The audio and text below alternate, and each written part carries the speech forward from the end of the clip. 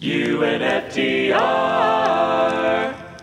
There are those who contend that it does not benefit African Americans to get them into the University of Texas where they do not do well, as opposed to having them go to a less advanced school, a slower track school where they do well.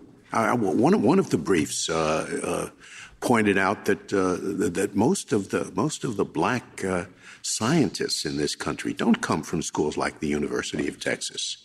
So this they court come from lesser schools where they do not feel that they're being pushed ahead in classes that are too fast for them. I'm just not impressed by the fact that the University of Texas may have fewer. Maybe it ought to have fewer, and maybe some.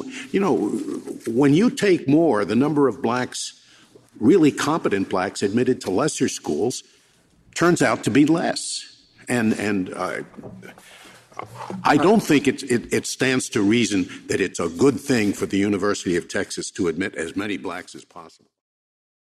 This is the story of a political pundit who looked at the world around him and just said, fuck it. Gives the middle finger to authority and says, kiss my ass. But instead of a revolution, he started a podcast. Just what the world needs. Started a podcast. Another basic white guy who started a podcast. But it's fun because he curses all through the podcast. I'm fucking the Republic.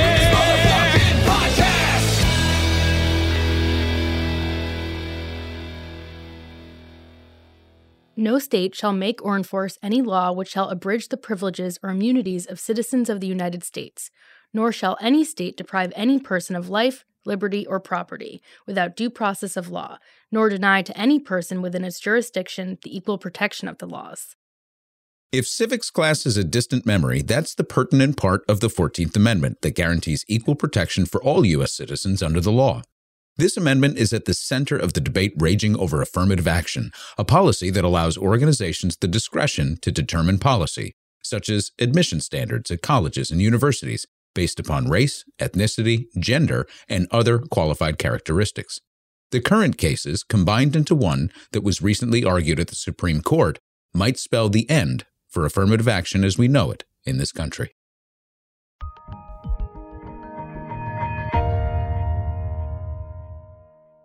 Unfucking the Republic is brought to you by overcaffeinated members Alfie and Flash, Awesome A, Asshole, Bree X, Cindy S, David MJ, Eric Wagner 101, Goat, G Wookie of Ohio, Joa, Cringy, Marco F, Maria from PR, Matthew, and Michelle H.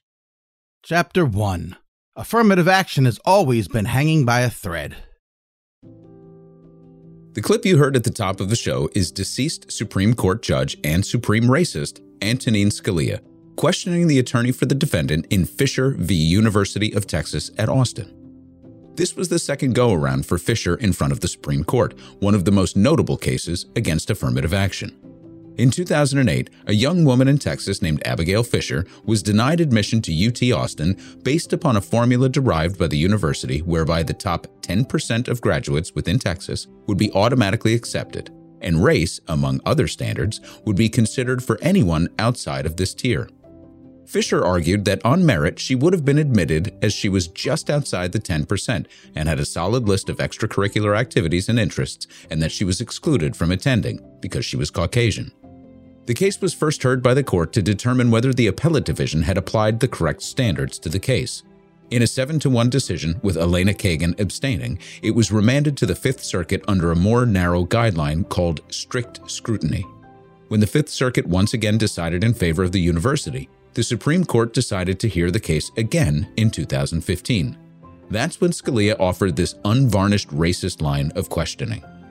The university narrowly survived the appeal, even with Kagan on the sidelines due to a conflict of interest, because Scalia died before the decision was handed down.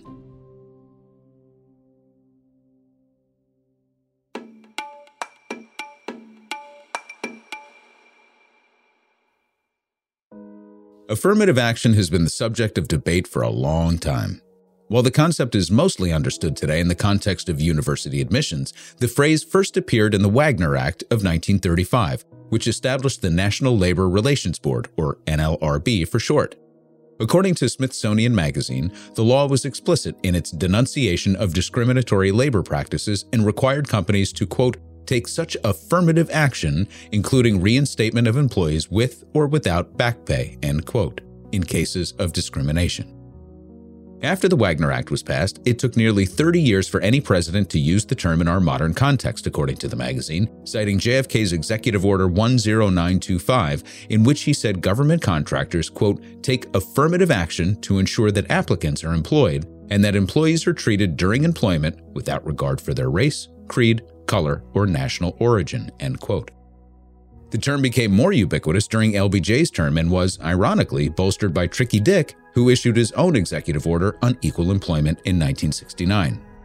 For much of the 20th century, the concept of affirmative action was relegated to the workforce, which had historically been inaccessible to large swaths of Black America. Before JFK's executive order on fair employment practices, it was FDR, in June of 1941, who was pressured into issuing an order banning discrimination in defense industries and government in response to A. Philip Randolph's threat of a massive march on Washington amid the buildup to the country's entrance into World War II. Before we dig into the case in front of the Supreme Court and the likelihood that they are about to end this historic policy, I think it's important to work through some crucial concepts and language. In the historical sense, as we just run through, affirmative action has been more of a preventive policy designed to root out discriminatory practices. In this sense, the term itself is kind of a misnomer and holds a different meaning than the concept the Supreme Court is deciding, which is far more narrow. You have this standard of the 14th Amendment primarily created to extend rights to formerly enslaved people in the United States, and hundreds of cases that rest on this logic to either affirm or deny rights. In the case of anti-discrimination legislation or executive orders, most references to affirmative action are to affirm the anti-discriminatory nature intended by the 14th Amendment. So this is an important distinction because the word affirmative is positive in nature. It's affirming, deliberate. Whereas anti-discrimination is inherently negative and defensive. It's do this versus don't do this. That strikes at the complicated nature of what this current case is all about. If universities were still denying people based upon race, gender, or ethnicity, it's a slam dunk don't do this, because it violates the Equal Protection Clause of the 14th Amendment. But when a university actively admits or affirms the rights of a particular class over another, it's taking a positive or affirming action. Conservatives, and even some liberals, however, argue that the flip side of this affirmative action is necessarily the denial of someone else's rights based upon the same logic. Your affirmation is my denial. All right, stop drilling. You hit oil already. Yep, we got it.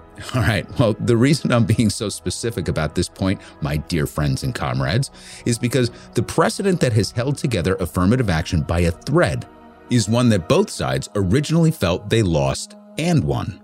And it all came down to the interpretation of the 14th Amendment, a justice that shocked everyone who knew the courts, and one of the lions of the legal profession who simultaneously saved affirmative action and planted the seeds for its eventual destruction.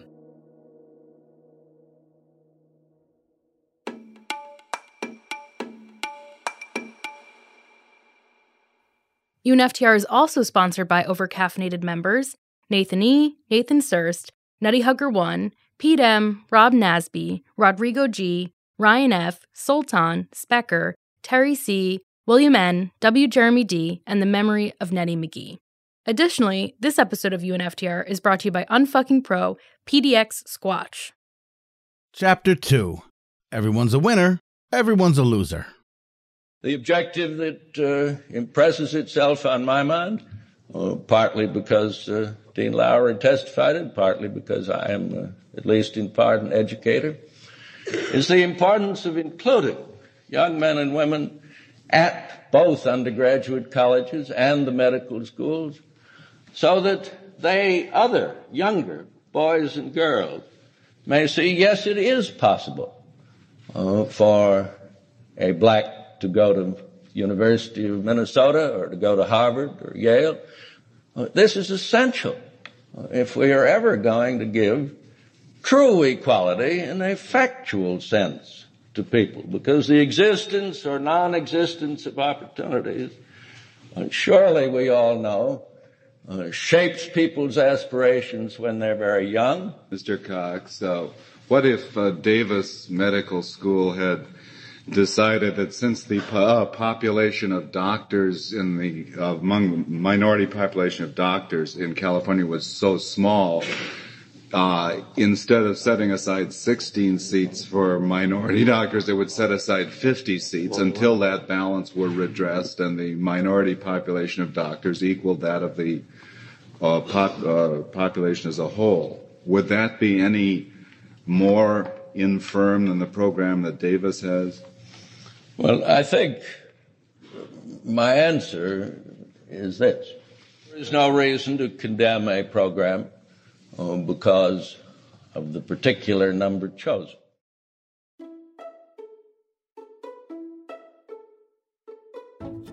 This is the thread that has held affirmative action together since 1978.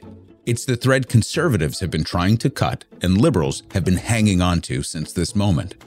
In this brief exchange between famed attorney Archibald Cox, who many consider to be one of the greatest presenters in history, and conservative Justice William Rehnquist, holds within both the basis for upholding affirmative action and its biggest weakness. Threading the needle, in the end, is an unlikely figure named Lewis Powell, whom we've covered before in rather unflattering terms. More on him in a moment. The beginning of Cox's statement to the court contains the logic upon which the liberal side of the court, with Powell as the deciding vote, sided with. The idea that it was necessary for white students to exist within a pluralistic structure to better prepare them for the real world, and to demonstrate to other Black Americans in particular that higher education in the United States is attainable.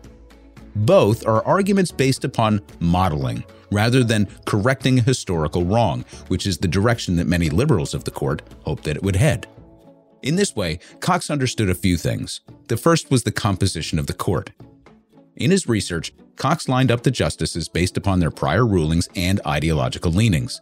In his estimation, the idea of righting a historical wrong was a losing proposition. Not that he didn't include this in his oral arguments, mind you, but he was cognizant that the conservative wing of the court wouldn't see this logic in a favorable light.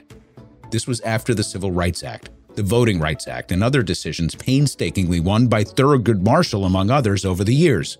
And it should be noted that Marshall was still on the bench for this decision. On the other hand, Rehnquist pursued an important line of questioning that derailed a complete victory for the liberal wing. The idea that the University of California had determined a hard number meant that it had created a quota of sorts. So Rehnquist pushes Cox to consider what might happen if they expanded the quota. In other words, is there a limit to the actions one could take in affirming the rights of minorities that would test the boundaries of equal protection? It was a brilliant but tough take.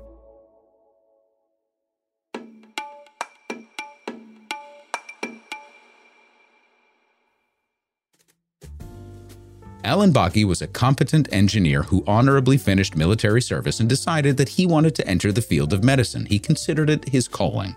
He was twice rejected from the University of California Medical School at Davis and sued the university, claiming that he was denied equal rights.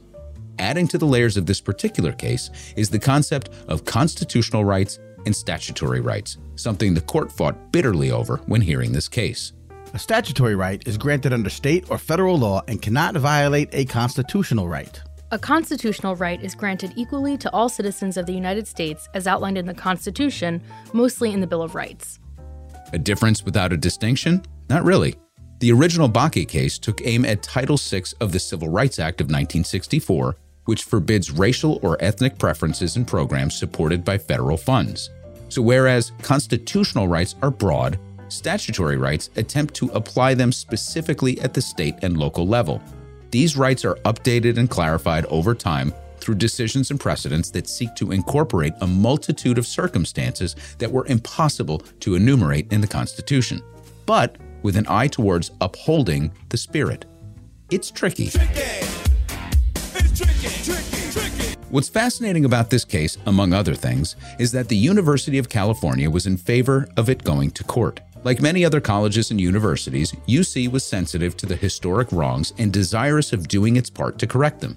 But it also had a university to run, and the diversity question was nebulous and confusing. They sought clarity as much as Bakke sought a fair shake to pursue his dream. Now, for his part, Bakke never once indicated personal feelings about the case and has never spoken publicly about it. He did go on to attend medical school and enjoy a full career in the medical profession, by the way. In this way, the case was tried with the best of intentions, but that doesn't mitigate the implications of the decision on an increasingly tense nation. So here's how the decision played out. The court first had to decide whether to pursue a narrow statutory framework or a broader constitutional one. The difference would have triggered a strict test of equal protection and the threat to a fundamental right, or a more moderate approach of heightened scrutiny, which allowed for nuance. Now, I'm not a constitutional scholar, so I'll leave the description there. Suffice to say, the less strict interpretation was pursued, which left wiggle room in the discussion for the surprise deciding vote cast by Lewis Powell. Recall in our coverage of the infamous Powell memo that Lewis Powell was a corporate lawyer and a shill for the corporate class generally, who implored the Chamber of Commerce to beat back the working class, liberal institutions of higher learning, and consumer advocates. He was rewarded by Nixon with a seat on the highest court of the land, despite never having argued a case in front of it. More importantly, in his prior life as the head of a school board, he fought fervently against integration. So appealing to Powell was a gamble on Cox's part, to say the least. What Powell objected to the most was the idea of quotas, which you heard in the second part of Rehnquist's question to Cox. He therefore ordered Bakke to be admitted to the university. However, he was swayed by the argument that a competitive process could take into account racial diversity in order to create a pluralistic environment, and that it was a college's right to strive for such conditions so long as a particular quota did not definitively foreclose on anyone's opportunity. As Emily Bazelon writes in a New York Times Magazine article, quote, "Though Cox had no way of knowing it, his diversity rationale would become the sole basis of affirmative action in constitutional law," end quote.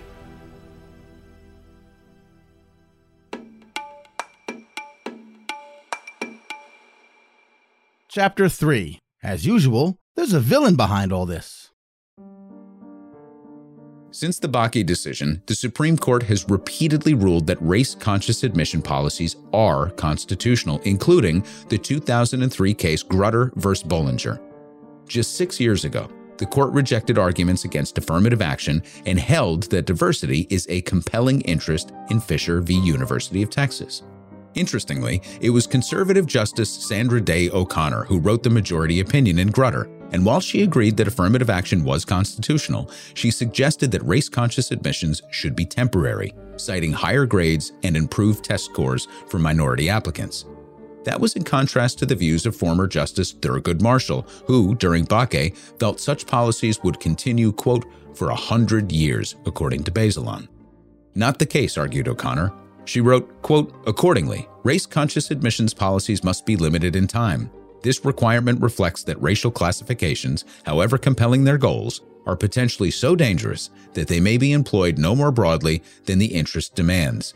Enshrining a permanent justification for racial preferences would offend this fundamental equal protection principle. We see no reason to exempt race-conscious admissions programs from the requirements that all governmental use of race must have a logical endpoint," end quote. Well, today it seems that conservative activists have indeed found their endpoint. That the court seems poised to abolish affirmative action is partly the result of an activist base in the conservative movement that has been almost singularly focused on this issue for decades, just like the elements that were hostile toward Roe. The aforementioned Fisher v. University of Texas case in 2015, along with the pair heard by the court last year, have been orchestrated by Edward Blum, a failed political candidate turned court activist. Blum, who is not an attorney himself, is also the brainchild behind the court's eventual gutting of the landmark Voting Rights Act. In 2013, the court ruled in a 5-4 decision that jurisdictions with a history of voting discrimination no longer had to receive pre-clearance from the federal government before changing their respective voting laws. Since then, at least 36 states have enacted voter ID laws, and hundreds of polling locations have been closed across the country, making it harder for people to cast a ballot.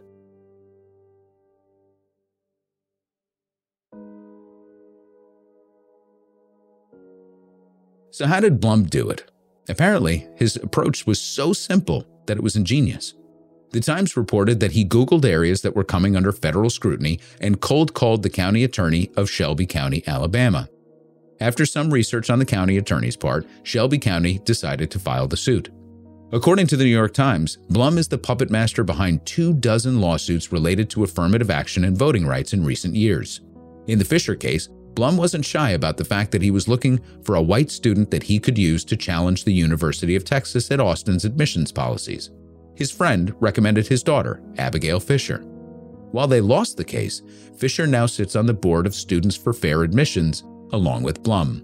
As the paper tells it, quote, he's a matchmaker bringing together two forces, students and others who believe they are being mistreated in the name of racial justice, and conservative donors who finance his work and that of the high-powered establishment Republican lawyers who take the cases to court, end quote. So after reading that last bit, we naturally decided to follow the money. Students for Fair Admissions, which Blum founded, received at least $7.7 million in contributions between 2016 and 2020, according to the tax filings published by ProPublica. Additionally, the Times reported that an organization called Donors Trust, which helps fund conservative and libertarian efforts, gave nearly $2.9 million to support Blum's work between 2010 and 2015. In an article published about a decade ago, Mother Jones described Donors Trust as the, quote, dark money ATM of the right, end quote. The magazine added that Donors Trust has, quote, steered hundreds of millions of dollars to the most influential think tanks, foundations, and advocacy groups in the conservative movement. Over the past decade, it has funded the right's assault on labor unions, climate scientists, public schools, economic regulations, and the very premise of activist government, end quote. While the organization is the public face of the conservative dark money movement, it has shielded its own donors from scrutiny by keeping them anonymous, so it's impossible to know who's really financing many of these conservative efforts, including the impending abolition of affirmative action. As often happens, this is the part of the story that rarely gets told during coverage of consequential court decisions: how money and influence shape our laws. The two cases that could decide the fate of affirmative action were combined into one, and justices heard 5 hours of oral arguments last November. As is typically the case, the judges' questions and reactions provide reasonable clues on how they intend to rule. And to no one's surprise, the conservative justices hinted at an end to affirmative action. Let's take Justice Clarence Thomas, who in response to the word diversity during oral arguments said, quote, I have no clue what it means, end quote. When the term underrepresented minority was uttered, Justice Samuel Alito remarked, What does that mean? So I think we can all tell where this is headed. Unlike these robed clowns, the justices who decided on Bakke understood the concept of diversity given the extreme levels of racial discrimination that pervaded society at the time.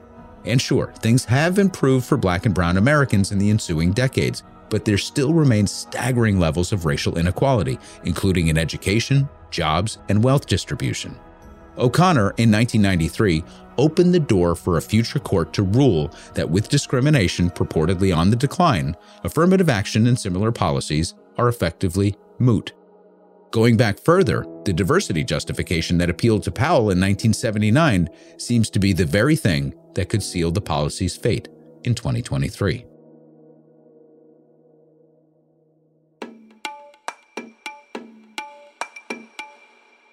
Chapter 4. The Unlevel Playing Field. To rule on the basis that discrimination is less awful than it was decades earlier is to ignore reality or just plead ignorance. And the Supreme Court, a federal branch of the government, doesn't have to go too far if it wants to access data on racial disparities in the country. According to the Federal Reserve, quote, the average Black or Hispanic or Latino households earn about half as much as the average white household and only own about 15 to 20% as much net wealth, end quote. Crucially, as the Fed points out, the racial wealth gap has actually widened over the past few decades. To that point, the Economic Policy Institute said that in 2019, Black workers earned almost 25% less per hour than the average white worker, which represents a larger gap than in 1979, 1 year after the Supreme Court's decision in Bakke. The more you dig, the worse the disparity gets. While productivity has increased by nearly 70% since 1979, median wages have only increased 14%, according to the Economic Policy Institute. White workers, meanwhile, have experienced a 20% median wage bump compared to 5.2% for black workers, and that's over the same time period that affirmative action has been in place. If the court goes by O'Connor's logic, then educational disparities should have leveled out since the court's 1993 ruling on race-conscious admission policies. Well, according to an analysis by Brookings, quote, educational experiences for minority students have continued to be substantially separate and unequal, end quote. Here's more of what the researchers found. Quote, 2/3 of minority students still attend schools that are predominantly minority, most of them located in central cities and funded well below those in neighboring suburban districts. Recent analyses of data prepared for school finance campuses in Alabama, New Jersey, New York, Louisiana, and Texas have found that on every tangible measure, from qualified teachers to curriculum offerings, schools serving greater numbers of students of color had significantly fewer resources than schools serving mostly white students, end quote. Obviously, the systemic issues that impacted minority communities for decades haven't been solved by affirmative action programs, and that's because centuries of mistreatment, discrimination, and outright racism are impossible to solve with a single policy prescription. But gutting affirmative action would leave thousands, if not millions over time, out of the schools and programs that give them a chance to succeed. Just as the demise of Roe spawned more restrictive abortion policies around the country, in red states in particular, the end of affirmative action will make it more difficult for universities to diversify their student bodies, something they argue enhances learning. We know that states like California and Michigan have spent millions of dollars in outreach and other programs to improve diversity after race-conscious admission practices were banned in those areas. Let's use California as our example. As the most populous and one of the most diverse states in the country, the Golden State has been living the reality that many conservatives are trying to force on the rest of the nation. In 1996, California voters approved a referendum banning race and admissions decisions at public universities. In an amicus brief filed in support of Harvard and the University of North Carolina, lawyers for the University of California said the ban resulted in at least a 50% decrease in enrollment from students in, quote, underrepresented minority groups, end quote. The system has tried various efforts to improve diversity, which it still sees as part of its mission, including holistic admissions policies, expensive outreach efforts, and other programs. Despite their best efforts, there's been a noticeable drop in diversity since the 1996 ban, which the university says has been particularly harmful to Black, Latino, and Native American students who they report feeling, quote, racial isolation. In fact, the university said the ban's impact was immediate and widespread. More than 2 decades after being prohibited from applying race-conscious decisions in their admissions policies, the University of California still believes that a diverse student body, quote, enhances the ability of the university to accomplish its academic mission, end quote. In laying out its reasoning, the university cites O'Connor's own words in the Grutter decision. Just as growing up in a particular region or having particular professional experiences is likely to affect an individual's views, so too is one's own unique experience of being a racial minority in a society like our own, in which race unfortunately still matters, end quote. The same conclusion can be made today, though it appears increasingly unlikely that O'Connor's argument and Grutter would sway any of the conservatives on today's court.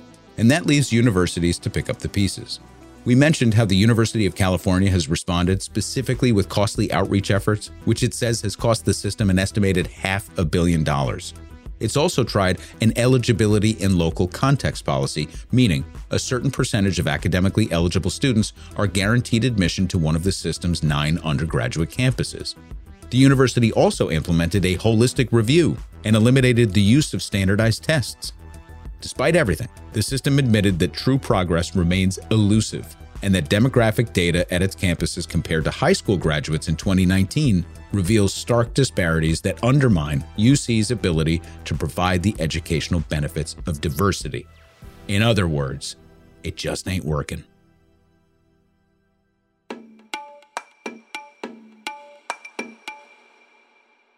Chapter 5. Bring it home, Max. The devastating decision by the U.S. Supreme Court last year to overturn Roe v. Wade was unquestionably the biggest blow to American rights in decades, with people stripped of their bodily independence. It crystallized all the fears we had about the ever-growing right-wing movement to capture the judiciary, including lower courts across the country. The overturning of Roe also confirmed long-held complaints by many in progressive circles that the Democrats were ceding control of the courts, perhaps out of sheer negligence, or more likely, massive overconfidence in their ability to win elections and, in effect, shape policy as the perpetual occupants of the White House. 2016 proved that such thinking is a farce, and maybe in a cruel, sadistic way, we can thank Trump for exposing the Democratic Party's corrupt thinking. Trump was, and still is, mind you, a symptom of an insidious disease that has plagued this country for decades. Biden, for all the credit we want to give him for beating Trump, was not the cure. He was an ointment on the cancer that has spread through our body politic, one that has infected nearly all institutions ostensibly entrusted with serving the American public. The courts, corporate-captured regulatory agencies, the mainstream media, and so much more. It's no surprise that a plurality of Americans have lost faith in these institutions, giving figures like Trump an opening to fill the yawning void. Money and influence decide what becomes law, who lands a lifetime appointment on the most powerful court in the world, and what is considered newsworthy. When white people think about affirmative action today, it's largely pejorative. That's unscientific, of course, just an anecdotal reflection of my experience. It's not necessary. It's outdated. Quotas are bad. You can only get ahead these days if you're some sort of minority. There's nothing racist about a meritocracy. The playing field is level. After all, we even had a black president. These are things that I've heard countless times. White culture has turned the tables and adopted the posture of the aggrieved, the put upon, the subjective. But statistics and facts, they just don't seem to matter.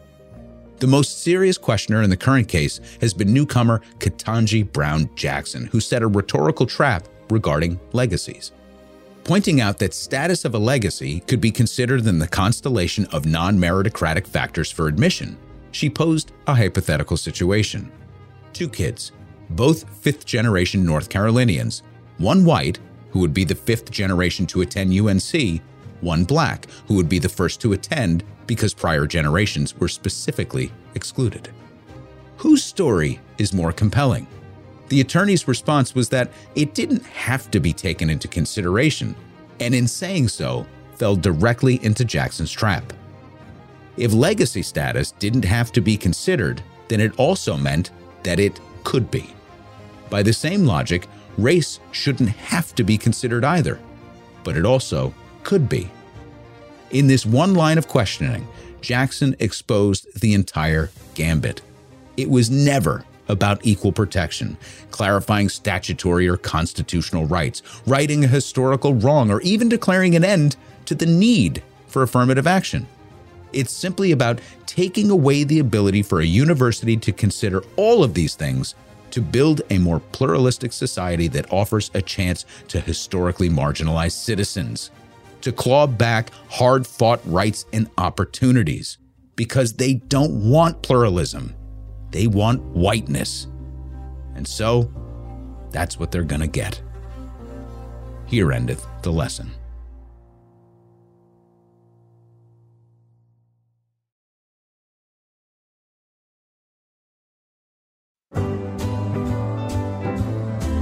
It's the end of the episode where we used to do show notes. Now we just talk through a few things. Reflect on what was said or what we should have done instead. Oh, post-show musings. Welcome into Post-Show Musings, hanging out here in the studio with 99. What up, 99? Sad things happening. Yep. Can't we just not, for once? You mean us? Like us, you and me specifically, not do this? No, like the world. Oh, the world. Yeah. Yeah. It's probably be easier for us to just stop than the world. I'm fascinated by the law because it's so complicated. The decisions are so complicated. But for example, Jackson's question, her whole line of questioning was so fucking smart. I had to read it a bunch of times to be like, oh, fuck, that is an unbelievable trap that she laid. I mean, it's just incredible. But here's what I don't understand. She has some tie to, I think it's Harvard, right? She came out of Harvard, so she had to recuse herself from that decision. But she got to sit in on the questioning for UNC. So I know they're tied together, but they have separate attorneys and separate arguments. So when they join these things together, can she write an opinion on one but not the other? If they're like, there's so many nuances to this stuff that are just like kind of a mystery. Even going down the rabbit hole of statutory versus constitutional and understanding, like, there were in Bakke, there were multiple opinions and multiple dissents throughout the process, and then there is the decision. So the multiple opinions and dissents included, okay, this isn't right. You did this on the wrong terms. Send that back, remand it back to the Fifth Circuit, and then they bring it back up and they issue their opinions on whether or not they did it right, and then they all come together. It's fascinating. It's wonderful. Like, if there's so much fucking bullshit wasn't on the line, it would be amazing just to sit there as an objective observer of our legal system and be like, wow, some really smart motherfuckers came up with this. Learning about Archibald Cox was fascinating because it's not somebody that really is in my my worldview and my understanding. It wasn't in my education, but what a master himself. I mean, he played that court exactly right and probably understood the consequences of that type of decision coming out of it, but it was kind of the best that they could hope for. And also, I can't believe that this is just as recent as 1979. You know what I mean? I can. Yeah, I mean, well, it's like, I guess it's like Roe in that way. It's that when you grow, so, I'm 50, right? Roe v. Wade, affirmative action, these things, by the time I was a grown up, like, these things were settled. This is just how we did things. This was established. There would be no reason to revisit this fucking shit. Like, it's just ridiculous. And I think that leads to, I don't want to call it apathy, but you just get used to it. You just get used to it. Get used to having rights. Well, a guy like Blum just decides to dedicate his entire fucking life to destroy. Why? What's your fucking deal, man? White supremacy? Yeah, that. It's absolutely fucking ludicrous. And God, it just breaks my brain. It breaks my heart more than my brain, but it's just nuts. So it's going down. I mean, there's no question that it's going down. They're not even close to having the votes for this thing, Well, hopefully, I mean, this is naive thinking, but hopefully the universities that are already doing it right will continue to do it right, even if not legally bound. And universities that are more conservative leaning, they'll do, they'll have the bare minimum of minority people like they probably already do. Okay, but I was trying to think this through. Like, okay, what happens? Like, why was it? Because California is the use case. Why have they failed so miserably since they struck down their statutory right to be able to do this? And I think it's because they would simply be subjected to so many legal challenges that it could put them out of business in theory. I mean, that's all they would be doing is fighting these challenges in court. So that's why they had to do this end run workaround to get there. And also, it's indicative of so many larger problems. Like we said in the piece, like, affirmative action is not a cure at all. Like, it didn't fix things. So you can see people legitimately on one side of the spectrum being like, I don't care one way or the other because it wasn't working. Like, we need to have another way of doing it. Okay. Like, I jive with that idea. Like, we have more fundamental problems that create the circumstances that require affirmative action to intercede on behalf of, marginalized populations. But at the same time, while trying to correct those, you don't just pull the one thing away that's offering at least a marginal amount of relief. I wonder if there's a census of the race of people on admissions committees. Oh, that's interesting. Well, okay, so irrespective of that, though, right? Forget about who's making the judgment call, right? Mm-hmm. So forget about who's doing that. If they want to go, so just pure numbers, meritocracy, whatever it is, then that indicates the actual larger problem at hand. So if they say, like, here's the narrow scope of determining factors, then obviously we're looking at test scores, we're looking at, absences and suspensions, or like all of the things that go into it. Really? Yeah. They're going to go through their list of parameters. They get hundreds of thousands of applications, right, throughout the UC system, if we're just using them as an example. And there are some that have enough checkboxes that they just don't make the cut. Yeah, well, there goes people with maybe chronic illnesses who can't go to school every day. Oh, so there's a lot of advocates that also say, listen, this isn't just a question of Black Americans. This is like, yes, there are ethnic and racial considerations to this, but what about persons with disabilities? What about anybody with sort of any sort of mental challenges that would prevent them from that would attendance, fall under disabilities. that would fall under, okay, so physical, mental, whatever it is that would prevent them from accessing religious things. Like the schooling that I got from the person when I said that, I was against homeschooling altogether. And an advocate was like, well, there are some cases where homeschooling is like really super important for people that just either physically or emotionally or mentally cannot attend to in class at school. So there are benefits to it as well. Every situation, every case has nuances to it. Yeah, I mean, I guess, sorry not to cut you off. I guess from not being a legal scholar, when I think affirmative action, I don't just think like Black people. I think people, minorities, whatever minority class that would be, religious minority, ethnic minority, racial minority. I don't think religious minority. That's interesting. As a Jewish person, I do. I'm going to mess up the case, but I can go back and look it up after. So the Harvard case, what's interesting about it is that they're claiming discrimination against overperforming Asians. That's the tack that they took there, that they're specifically denying an Asian population that has outstanding scores and extracurricular activities in order to fill the gaps for others. So they flipped the narrative. But there was precedent for that because one of the colleges, I can't remember which one it was, in history, made the similar argument about Jewish people that too many Jews were getting through the system because they were outperforming the rest of the country. Right? Who cares? Let the smart people be smart, no matter what religion or race they are. And that's what they're saying. They're saying, well, there's only 100 slots. You should just take the smartest people. Fine, I guess I fell into the trap. And that's why this is an amazingly complicated situation. And I think the only place that I can land on the whole thing is we were still thinking, feeling people. We understand that there is, and this was the approach that Thurgood Marshall was taking when he offered his opinion during Bakke. Now, at this time, he's not the presiding justice. He's not in the majority. So his voice is sort of diminished compared to, where he was prior to this, right? And as a matter of fact, when he took the bench, he never got to be as influential on the bench as he was as, probably the most successful attorney in history in arguing cases.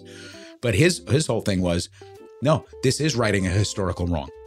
That's it. That's the only lens you need to see this through, that you cannot have 400 years of combined oppressive forces against marginalized people in this country and not then work to remedy it.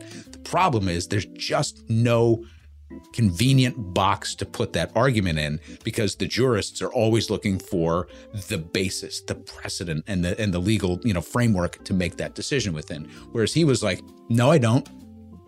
And now we're seeing the justices today that are in charge are making the exact argument on the flip side. They're like, no, we don't.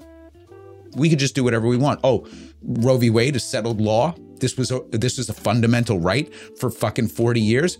Doesn't matter. Now it's not.